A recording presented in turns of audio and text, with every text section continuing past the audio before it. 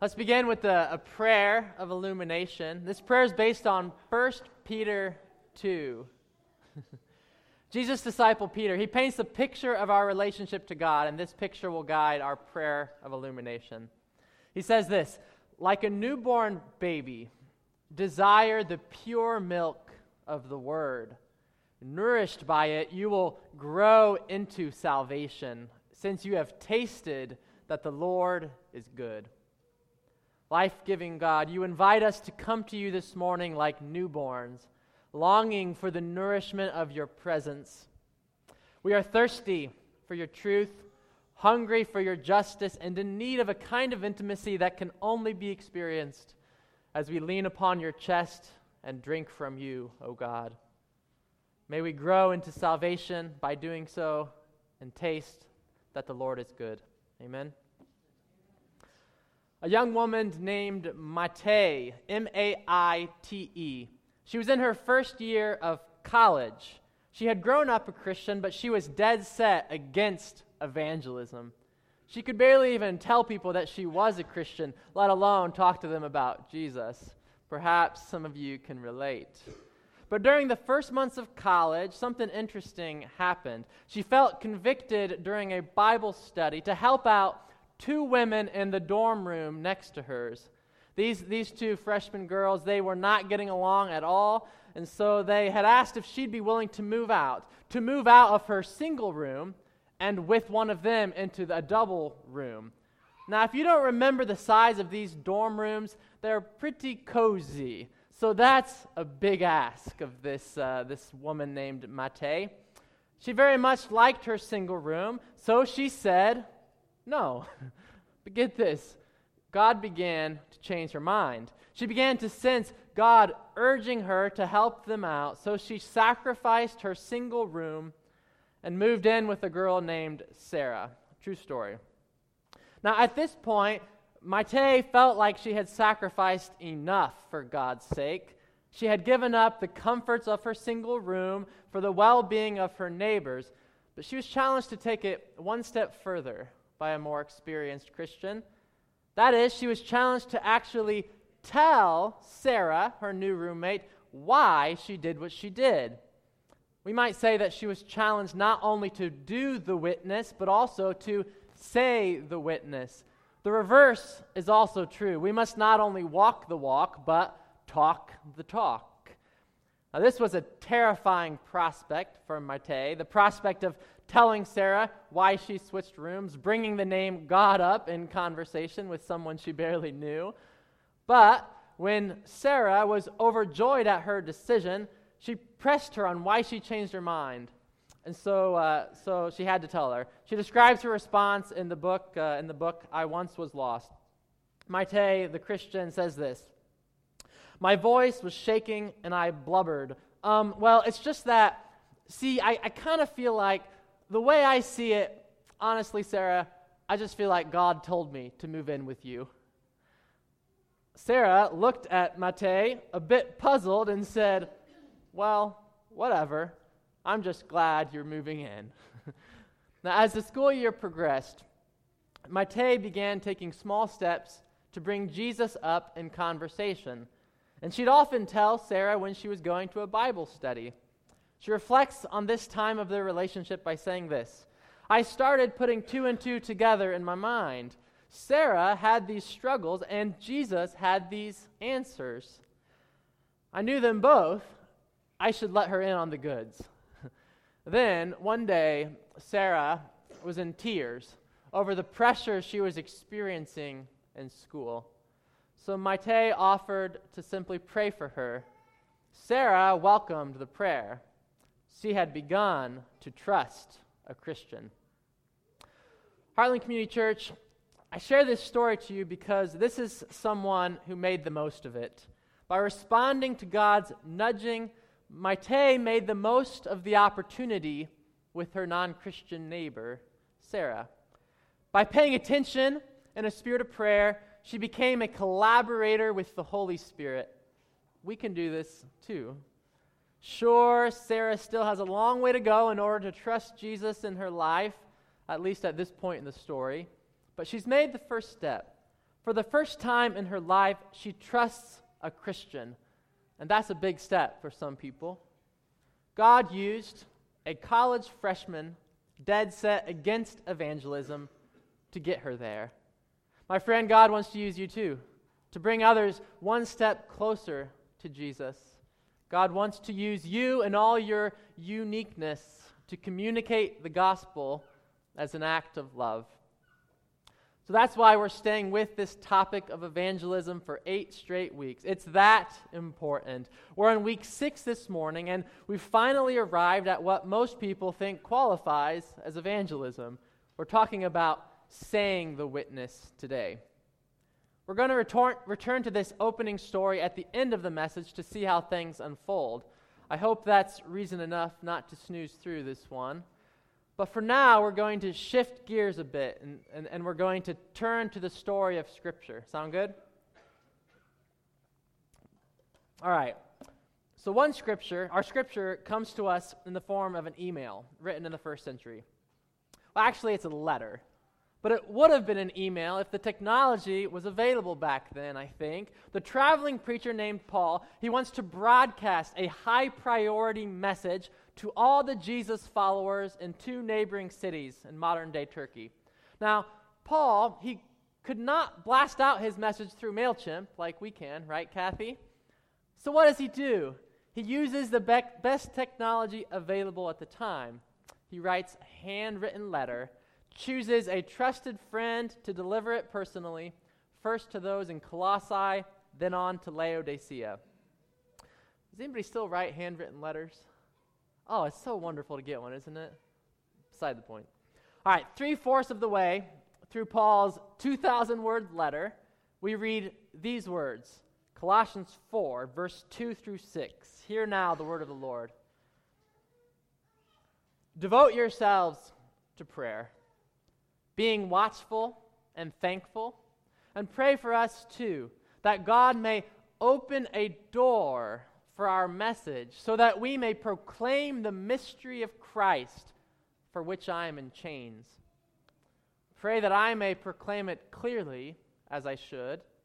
Be wise in the way you act toward outsiders. Make the most of every opportunity. Let your conversation be always full of grace, seasoned with salt, so that you may know how to answer everyone. This is the word of the Lord. At this point in the letter, 3/4 of the way through, Paul gets practical. Paul tells the first century followers of Jesus the same thing that Pastor Stephanie and I have been trying to tell you all at Heartland. In summary, communicate the gospel as an act of love. This involves not only being the witness and doing the witness, but also saying the witness. There's an insert in your bulletin, provides a little summary of where we've been so far and these 3 components of mission. This is just a quick reference guide to jog your memory, and so I won't go through it today, but it's there for you for now or for later. Now, in order to say the witness well, there are a few things that need to happen according to Paul. First, we must devote ourselves to prayer, a word Paul uses 3 times in just 2 verses. Second, we must make the most of every opportunity we have with non-Christians, living wisely among them. And third, we must pay attention to the manner in which we speak with non-Christians. When these things are in place, the marvelous ways God is going to use us to bring the joy of Jesus into the lives of others. The joy doesn't stop there. When these things are in place and we follow God's nudgings, there is joy that awaits us too. Joy that will overwhelm us when God uses us to bring our friends healing and health and wholeness. In a word, salvation. What an occasion for celebration when that happens. Joy breaks out in the presence of God's angels over one sinner who changes both heart and life, at least according to Jesus. Do you want to experience that joy, my friends? Do you want to be used by God for a purpose that far exceeds anything you've got going on? do you want to make the most of your one wild and precious life? Then commit yourself to live out God's word through Paul, God's word to pray, to pay attention to opportunities, and then to say the good news of Jesus with grace and wisdom. Before we go any further with this, I feel the need to clear up something. We've been through 6 weeks of this now. If at some point during this sermon series you had a feeling that God wanted you to change something about your life, well then how do you make that change? Or if you have begun to sense that you could do a better job at communicating the gospel, well then how do you improve? If you want to become a more faithful, fruitful evangelist in the best sense of the term, then how do you get there?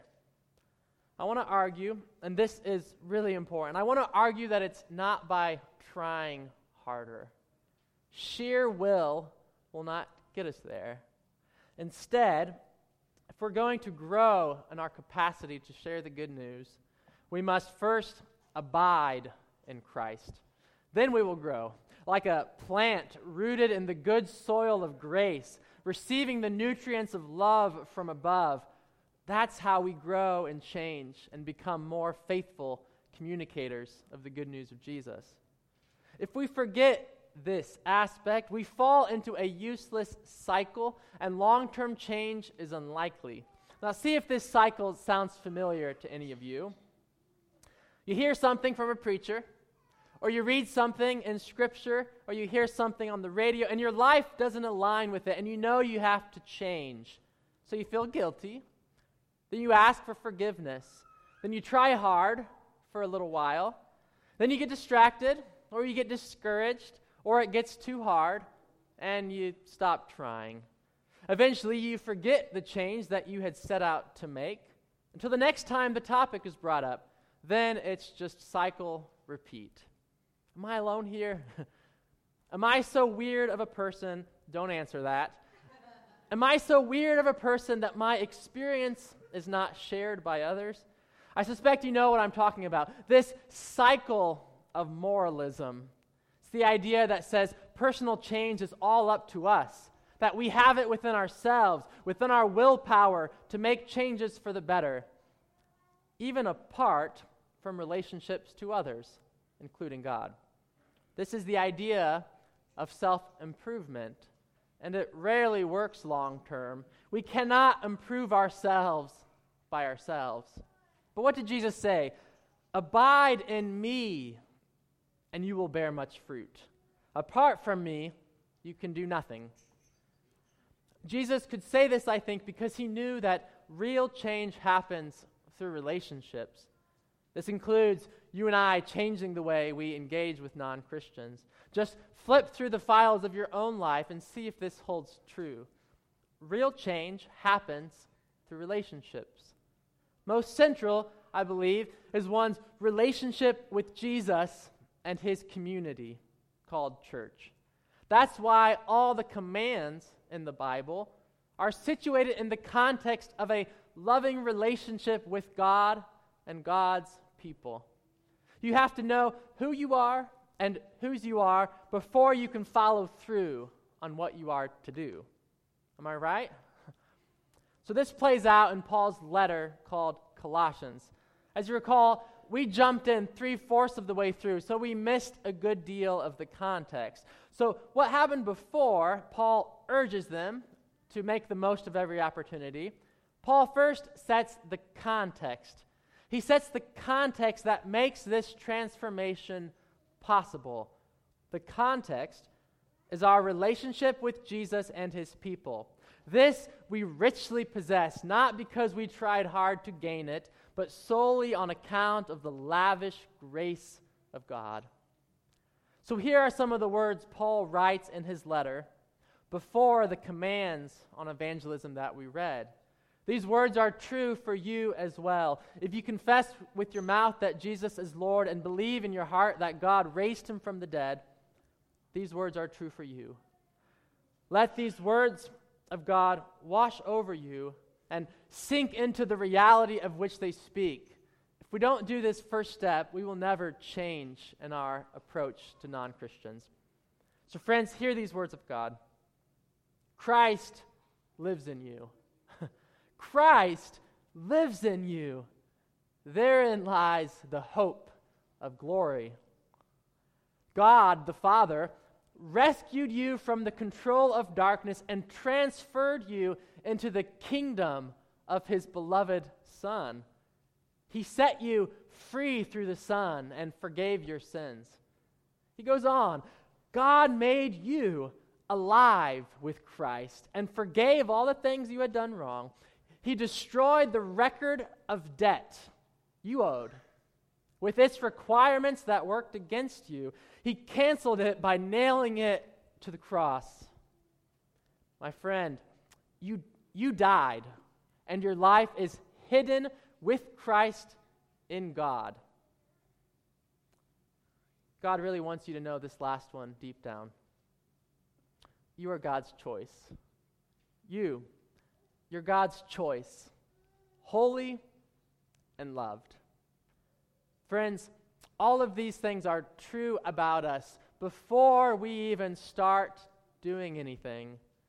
That's the context of relationship for the commands on evangelism that follow. When this matrix of reality is before our minds on a regular basis, when our identity is secured by the pure milk of God's sweet word, when we stay alert to the presence of God in Christ, what naturally follows is spiritual growth. Many of you have experienced what I'm talking about. This growth, it will include our ability to share the good news with Jesus to others, being the witness, doing the witness, and saying the witness. But this growth, it's not something we work up on our own by trying harder. It happens as we rest in the grace of Jesus. So are we clear on that point? Can we hear Paul's urgings without getting sucked into the cycle of moralism? If so, then we're ready to consider in more detail these three exhortations on evangelism. Here are three things to aim for, according to Paul. Three things to put into practice as we abide in Jesus and as we cling to the Father's grace and as we hold each other accountable as the community of the Spirit. Number one, pray. It just seems like this one keeps coming up, doesn't it? Pray. Devote yourselves to prayer. Pray in solitude. Pray on the go. Pray in the middle of conversations. Pray in a way that keeps you attentive to what God is doing in your life and in the life of your non-Christian neighbors, friends, coworkers, and strangers. Pray. That's what it means to be watchful in prayer. And be thankful in prayer too. Thank God for the progress your non-Christian friends are making, even if they're not yet ready to trust Christ with their life. Thank God that God's in control. Salvation is God's work. In addition to this type of prayer, pray also for those who are called in a special way to preach the mystery of Christ. We preachers need prayer too, you know. Paul makes known his prayer request to his congregants. Pray that I may proclaim it clearly as I ought. Friends, if Paul needs prayer for his preaching, you better bet your young pastors do too. I know so many of you do pray for us, and so we thank you. I mean it. Thank you for that. That's number one. Pray. Number two, act wisely toward outsiders. Act wisely toward outsiders, making the most of every opportunity. The term outsiders is not derogatory in any way. It's just a semi-technical term that means those who are outside of the church, those who do not consider themselves Christians. I prefer the term non-Christian. So let us act wisely toward non-Christians, making the most of every opportunity. Now, how do we do this? This idea of making the most of it, it's directly tied to our praying. As we go throughout our day, we are to be aware of God's presence. God is in the atmosphere, my friends. God is available. God is near. God is not far away. To say that God is in heaven does not mean that God is at a distance, watching from afar in outer space. No. For the writers of Scripture, heaven is near because God is near, always at our right hand. Heaven is the invisible reality that overlaps the visible we call earth. So we pray, Our Father who art in heaven, which means our Father who is over and above and beyond, yet near, close, accessible, available. Since this is true, we can go throughout our day in the awareness that God is with us. God is here. God is close at hand. And God is with our interaction with others, including our interaction with non-Christians. So we are to make the most of these opportunities, which means we are to be vigilant in prayer as we seek to bless and to love and to invite, and occasionally, when the time is right, even to challenge our non-Christian friends, but always as an act of love. That leads us to number 3, speak with grace. The manner of speaking ought to match the content of speech. And the content is the grace of God revealed in Jesus Christ. So speak with grace every time you talk about spiritual matters with non-Christians. If only the church would have obeyed these words of Paul in every generation. When talking about God, we speak with grace, always with grace, full of grace, our text says, and seasoned with salt, sprinkled with insight, with knowledge on how to answer everyone. That's the manner in which God wants us to say the witness. I like how scholar N.T. Wright summarizes this verse. He says this: if Paul's job is to make the mystery of Christ clear, it is the Colossians' job as well. They too must learn to speak with grace and salt, presumably meaning that whatever else they do, they mustn't be boring. And they must use every opportunity to do so, becoming skilled in the art, get this, becoming skilled in the art of real listening to the questions and comments made by puzzled onlookers, and being sure they answer the person appropriately, rather than just parroting stock responses. Here, as elsewhere, Paul longs for them to become mature Christians, able to think for themselves and to speak with the quiet confidence that comes from having thought things through. So those are Paul's 3 exhortations on evangelism. We pray, we make the most of every opportunity with non-Christians, and we speak with grace. Let me illustrate what this looks like in practice, what it looks like when someone's following this advice, rooted in the love of Christ, rooted in their relationship. I have the privilege of illustrating this by sharing with you a story of my great-aunt Connie. Does anybody else have an Aunt Connie? Any Aunt Connies? Yes, we got one Aunt Connie. All right. My great-aunt Connie. Connie's in her 80s, you see. She was my grandma's sister. And Connie, she knows Jesus well enough by now to know that he's not done using her yet. She recalls the old folks in the Bible that God used, Noah, Abraham, Moses, and so on. So she considers herself in good company. Perhaps God has saved his best work for last. That's her attitude, and so she's developed a regular practice of prayer. She simply walks through her living complex, one of these retirement complexes, and she prays for her neighbors as she passes their doors. Simple practice. Some of them she knows well, and some she only knows their names, but she prays for them all the same. That's Paul's first exhortation on evangelism. Pray. Pray for God to open a door for the message of Christ. Now, one of the neighbors my sweet Aunt Connie prays for, her name's Cindy. Cindy is in her mid-60s, and she lives 5 doors down. Now, Cindy confided in my Aunt Connie a couple years ago about some of the trouble she was going through, some financial difficulties. This forced her to move out for a while, but she was able to move back last fall, just this past fall. That's when they talked again. I say they talked, but it was really Cindy doing most of the talking. You know what I mean? As she went on and on about her ills and misfortunes, Connie just prayed for her in the quiet of her mind. Lord, what should I say? Just listen. Lord, what should I do? Keep listening and care for her. And then, after Cindy finished her long list of woes, Connie felt the urge to respond with a simple question. Can I pray for you? She said, no. Well, my mother was into that, she explains, but I'm not. So, Connie backed off. She didn't pry or push it. She just let that be for now.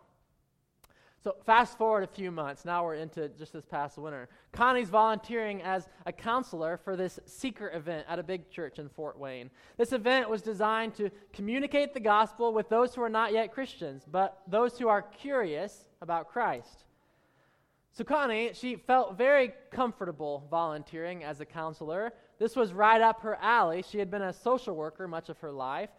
But she was not nearly as comfortable with the challenge that came after volunteering.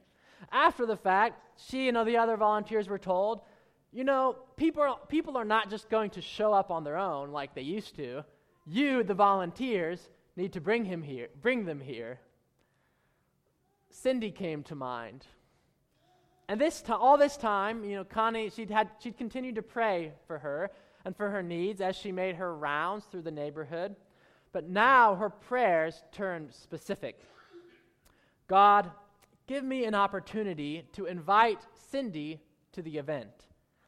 That's Paul's second exhortation on evangelism.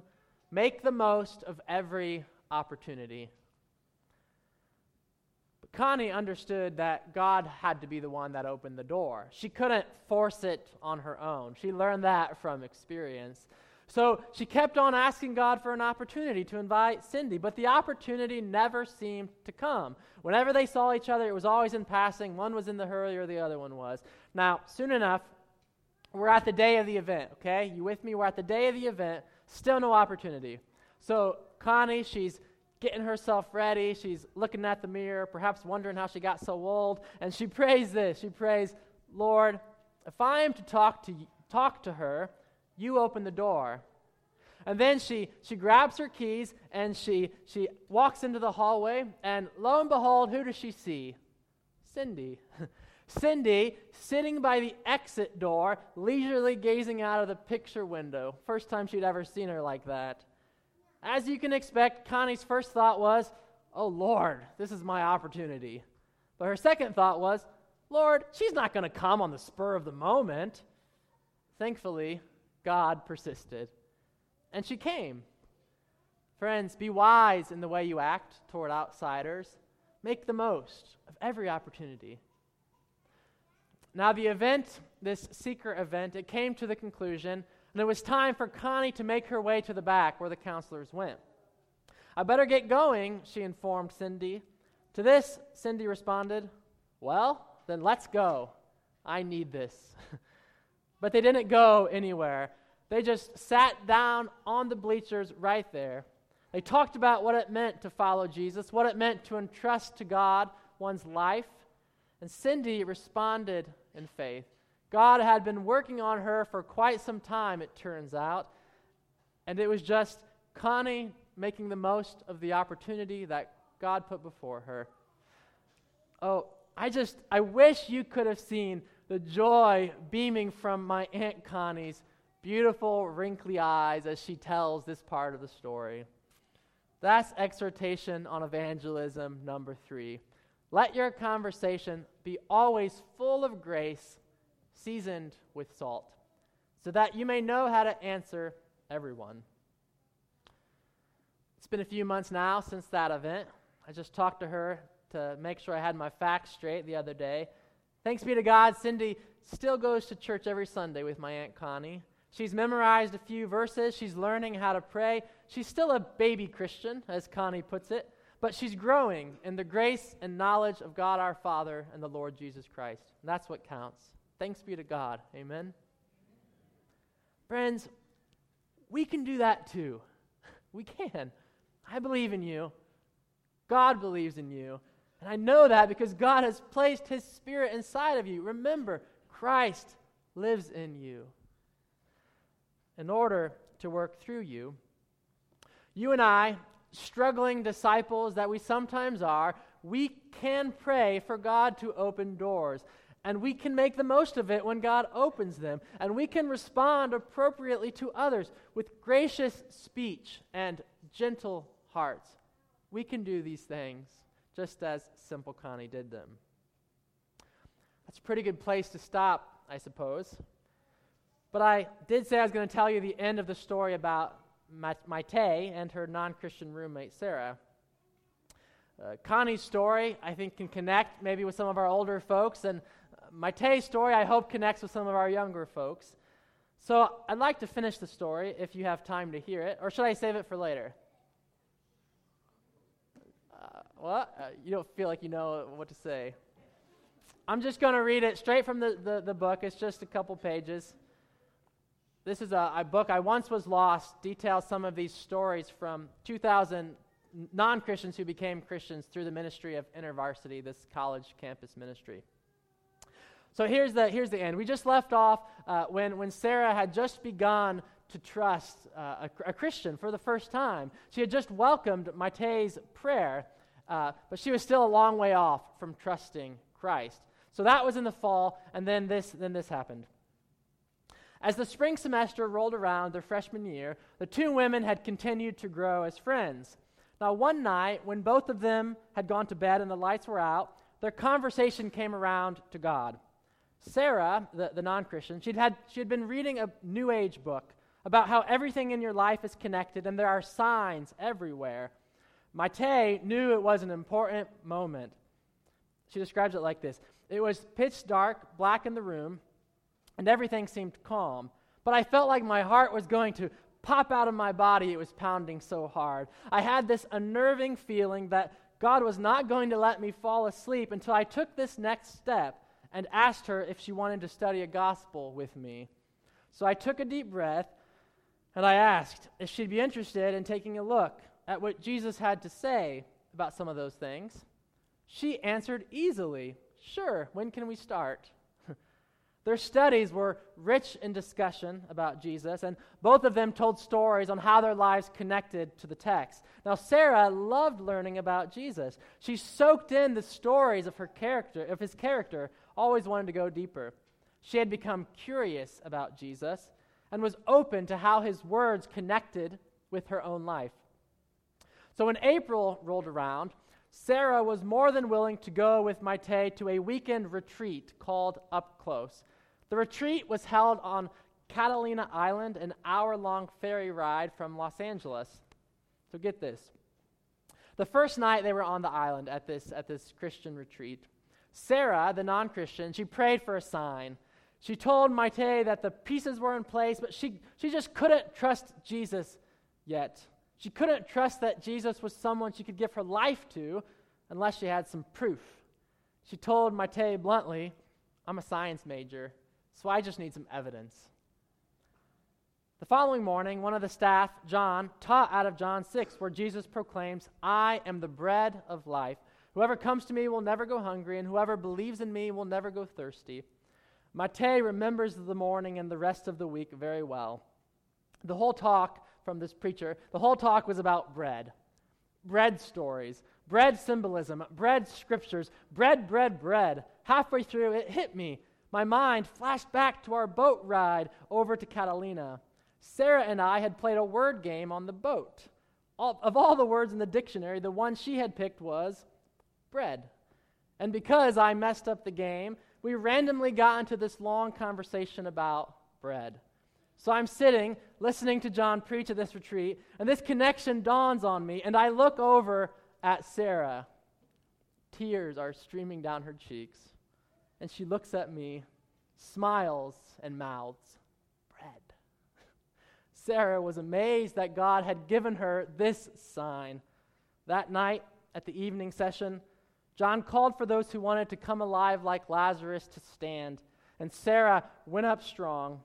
Unashamedly and boldly, she stood up for Jesus.